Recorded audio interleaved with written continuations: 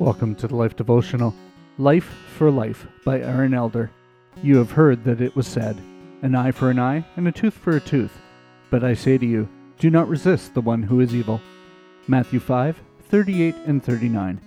One day in 6th grade, as I returned to the locker room after phys ed, I found the door stuck shut. I pushed it until it released, sending me stumbling. As I gathered myself, I looked and found the nerdy kid as the guilty party. I shoved him against the wall and yelled, "If you ever do that again, I'll..."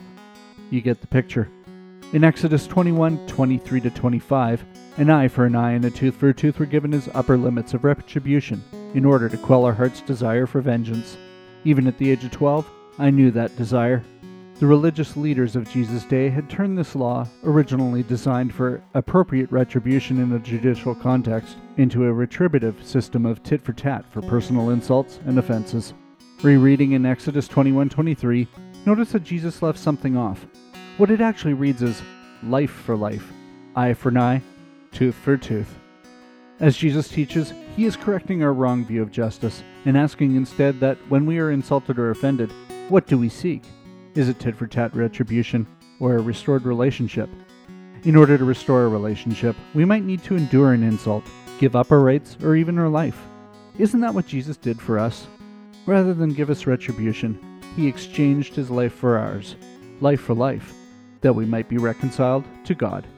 A prayer for today. Father in heaven, I am incapable on my own of carrying out justice with the purpose of restoring relationships. By the power of your Spirit living in me, would you teach and empower me to approach justice the way you did, life for a life. Amen. Go deeper. Are there any relationships in your life in which you are demanding retribution? What would it look like to lay down your life for restoration? Read further. Read Exodus 20-23. Read these chapters through the lens of God's desire for relational harmony amongst his people.